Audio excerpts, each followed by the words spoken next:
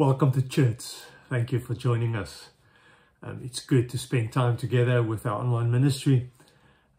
At this stage, we're going to continue with our online services. We're going to work together as all the ministers of South African Church to do the online ministry, to put our sermons online. So you are more than welcome to follow us with this service. Let's bow our heads in prayer.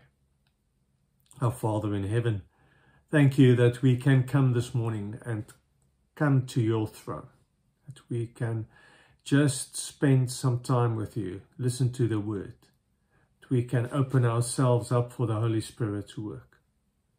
Thank you that you love us in a way that's unmeasurable, but there's no end to it. I want to thank you for each and every one that's joining this morning, that's following this service, that's listening, that's taking part in this service. Like Samuel, I want to pray this morning, Lord Jesus, speak to us. We are listening. Amen.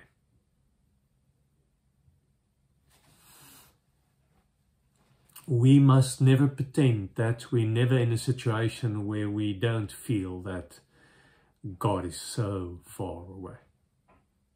We must never pretend that it never happens to us. All of us experience times when it feels as if we're on our own, as if we can't reach God, can't get in touch with God. And the advice just to go back to read your Bible and pray most of the time isn't helping in such situations. And often we experience this kind of dry times when we go through difficult things in life, when life throws curveballs at us, or when we're tired, or when there was a kind of a tragedy in our lives and we try to work through it.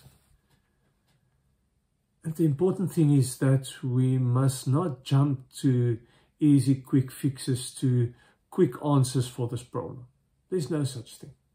There's no such thing as just work harder or be more disciplined and everything will work out. Because, to be honest with you, we are not machines. I can take my computer and I can reprogram it. And I can fix a quick bugs on my computer and restart and reboot and everything is working fine.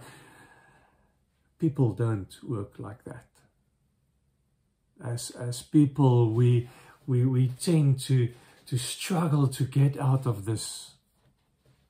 And there's not easy answers, and don't look for easy answers. A good example of this is what we get in the book of Lamentations. It's an interesting book in the Bible. Between all the prophets and all the prophecies, we get this small book, 5 chapters of 5 Lamentations. Probably written by Jeremiah, but it's possible that some other prophets also has written a few of them. But the important thing is, it is a book where the writer is pouring his heart out, telling the Lord exactly what's happening in his life. And almost as if there's not an answer forthcoming, not an easy answer forthcoming. Let's read. Lamentations chapter 1. We're going to look at chapter 1, but it's interesting. I'll say it a bit later. Chapter 2, 3, 4, and 5. It's almost as if the same story is repeating itself. So let's read. Lamentations 1, chapter 1, verse 1. How deserted lies the city, one so full of people. How like a widow is she, who once was great among the nations. She was queen among the provinces, has now become a slave. Bitterly she weeps at night, tears are on her cheeks. Among all her lovers there's none to comfort her. All her friends have betrayed her, they have become her enemies. After affliction and harsh labor, Judah has gone into exile. She dwells among the nations, she finds no resting place. All who pursue her have overtaken her in the midst of her distress. The roads to Zion mourn. Zion was the place where they prayed, where they went to the temple. All the roads to Zion mourn, for no one comes to her appointed festivals. All her gateways are desolate. Her priests groan. A young woman grieve, and she is in bitter anguish. Her foes have become her masters. Her enemies are at ease. The Lord has brought her grief because of her many sins. Her children have gone into exile, captive before the foe. All the splendor has departed from the daughter of Zion. The princes are like deer. They find no pasture. In weakness they have fled before the pursuer. In the days of her affliction and wandering, Jerusalem remembers all the treasures that were hers in the old days. When the people fell into enemy hands, there was no one to help her. Enemies looked at her and laughed at her destruction. Jerusalem has sinned greatly, and so has become unclean. All who honored her despise her, for they have seen her nakedness. She herself groans and turns away. Her filthiness clung to her skirts. She did not consider her future. Her fall was astounding. There was none to comfort her. Look, Lord, on my affliction, for the enemy has triumphed. Verse 10. The enemy lay hands on all her treasures. You saw pagan nations enter a sanctuary, those you had forbidden to enter your assembly. All her people groan as they search for bread. They batter their treasures for food to keep themselves alive. Look, Lord, and consider, for I am despised. Let's stop our reading there. We'll continue a little bit later, but just a few things to understand what's happening here. Jerusalem and Israel were taken away in exile. The temple was devastated. It was broken down to the floor. All the treasures of the temple were taken away. All the symbols on which they used and built their religion was just taken away. And people were killed. Life as they knew it would never be the same. Everything that they held onto as dear and precious for them were just taken away. Nothing was left. And then when we read this first part of this lamentation, it is this words from the soul of these people. It's this words filled with emotion that we hear. Verse 2 says, bitterly she weeps at night, with no one there, with no one to dry off the tears. We've read how she's on her own the whole time, how even her kids were taken away. We read how they used to talk about her like as if she was a widow. And we know that in biblical times, if you have become a widow, you're in trouble because there's no future for you. We've read how she said, I became a slave again. We must always remember that this was in the core of Israel's identity. They were taken out of slavery in Egypt. The Lord has saved them. The Lord has freed them up, and now they're going back as slaves. It's almost as if everything they live for, their whole identity, were taken away. So it's much deeper, just as a lamentation that tell, I'm in trouble, please help. This is the identity that's been taken away from them.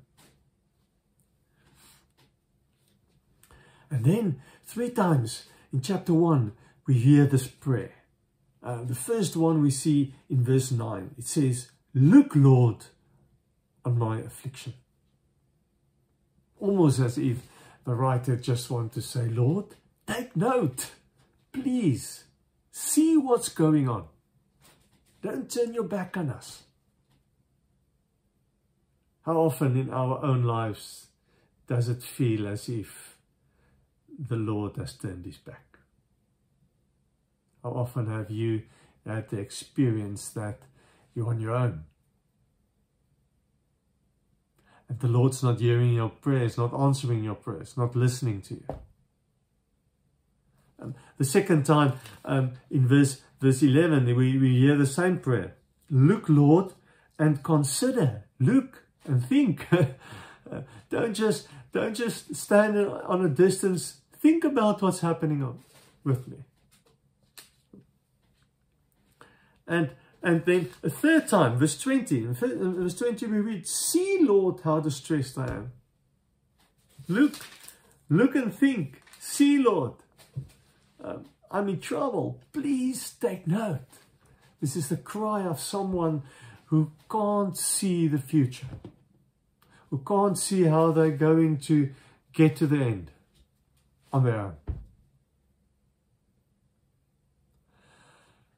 But what's interesting, we often think in these kind of situations, we tend to walk away. We tend to stop praying. We tend to stop reaching out to the Lord. In the Lamentations, the conversation is ongoing. Lord, I'm giving you my heart. Lord, listen, look, see what's happening. Take note. It's almost as if they're reminding the Lord the whole time. I've got nothing going for me, but I'm going to remind the Lord. Everything is broken. Everything is taken away from me, but I'm going to talk to the Lord. I'm going to give him my heart. And if we go on through chapter 2, it's the same story, talking about their troubles. And in verse 20, chapter 2, verse 20, we get the same prayer. Look, Lord, and consider. Look. Don't look away. Take note. See what's happening. Think of that. Consider it. In chapter 3, he goes even further.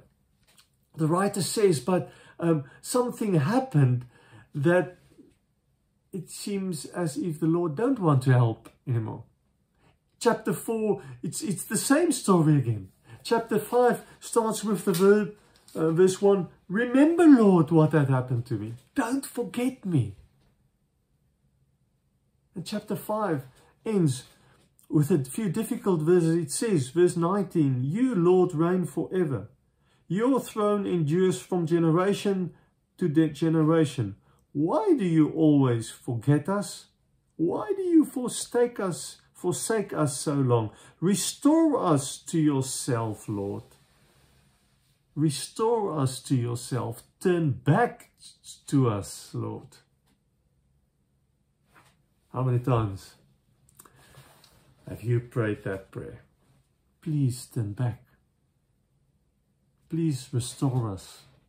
Please don't forget us. What are we missing? Is this how faith works? That we're in trouble and the whole time we need to remind the Lord, and we need to look for him, and we've got to shout out and ask him to take note, to turn back to us, to look at us, to think of what's happening with us. Is that what's faith about? Is that how this relationship works? Because if that's what it is, we're in trouble. If that's what faith in Jesus Christ is, then I can understand that people want to walk away from it. Because it seems as if it's not helping.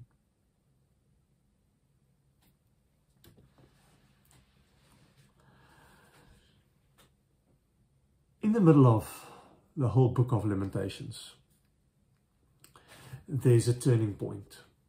But the interesting thing about the turning point is that after the turning point, it's not as if the magic happened and everything is fine again. That's not what happened. Let's read Lamentations 3. We'll start with verse 18. It says, Lamentations 3 verse 18. So I say, my splendor is gone, and all that I had hoped from the Lord. I remember my affliction and my wandering, the bitterness and the gall. I well remember them, and my soul is downcast within me. Yet this I call to mind, and therefore I have hope. Because of the Lord's great love, we are not consumed, for his compassions never fail. They are new every morning. Great is thy faithfulness. It's kind of a new thought. among everything that's wrong. It's kind of this exciting thing that suddenly comes to the fore, where this writer realized, wait. Life can't just go about my trouble and everything that's wrong in my life and my questions and everything I experience and everything I can't see and everything that's wrong with the world. There's got to be more. If we are people of faith, we believe there is more. If we are people that say we hope, then it means that there's someone else involved in our lives. It's interesting, the Hebrew word Yahweh is often the Jews are taught when they say it, they've got to breathe. It's like Yahweh. Try it. It's Yahweh. Breathe in, breathe out. So that we can understand that the Lord is much closer to us, much deeper within us. It's almost as close to us as every breath we take. That's how close He is. If we think of the Holy Spirit, the Hebrew word for spirit is ruach, which means wind or breath. So if we say that the Holy Spirit is God in us, it's God's breath in us. So as we breathe, we are reminded of the fact that God is here. God is with us. God is in us. It's what Jesus said when He came to earth. His name was Emmanuel, God with us. And when he left, the last words He told His disciples was, and I will be with you till the end of times. We're not alone. We're not in this on our own. And maybe that's it. Maybe that's the thing we've got to understand, that even if it feels for us that we're on our own, that God's not there, that God's not listening, that things are happening in our life and God's not taking note, He's walking away, He's turned His back on us. Even then, or maybe even more important, then in those situations it's important to breathe. To realize God's much nearer than we think. Much closer to us than we think. He didn't walk away. He knows. He sees what's happening. He's looking down. He knows exactly what's happening in our lives and in the world around us. A friend of mine posted the following saying, following piece on Facebook. I want to end the sermon with this. Listen to it. I didn't realize, he wrote it then, nor would I have believed it if you told me. But at the moment I felt further from God than I had ever been. He was as close as a breath in my lungs and the blood in my heart. May that be true for you today. Lord Jesus, when we kneel down in prayer, we want to thank you for each breath that we take, which reminds us of how close you are to us. There's so much wrong in the world. There's so much wrong in our lives. There's so many situations where we think that we're on our own and you're not there and you're not listening and you're not interested and you walked away and you turned your back on us. Thank you that it's not true. Thank you that we may bow down in prayer and talk to a God that's real, a God that's with us, a God that's in us, a God that understands, that sees, that knows. in whose hands our lives are. And I pray for each and every one that's tuned in, each and every one that's following our services. You know the situation of our lives, you know where we are, where we're at, you know what's happening in our lives and in the world, and we can't live without you, Lord.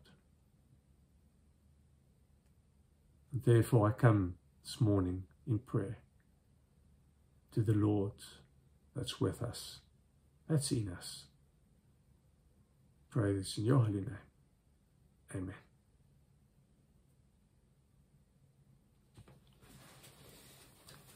We have opportunity to give our offerings. You see all the options down below. Thank you for your continuing gifting. We appreciate that very much. Just take a note and go to the options available. There's many ways you can give. We are going to continue with our online services, but we want to invite you to our face-to-face services. We've got church services throughout the UK. If you go to our website, you see the link there.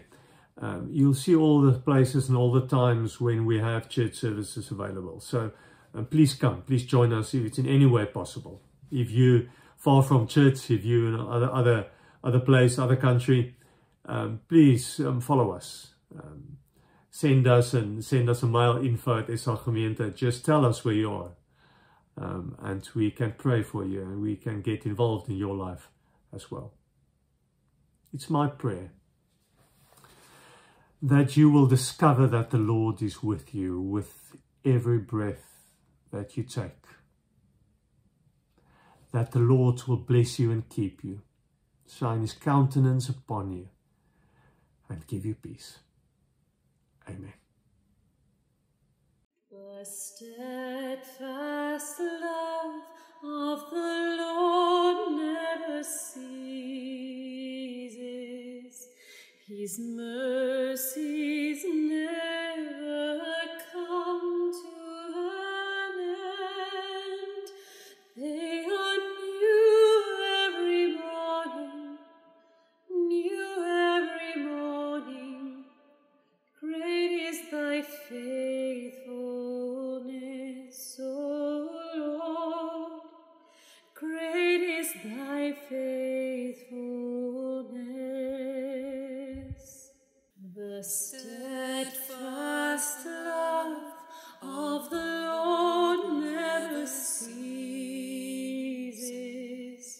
His mercies never come to an end. They are new every morning, new every morning. Great is thy faithfulness, O Lord. Great is thy faithfulness. The steadfast love of the Lord never ceases. His mercies never come to an end.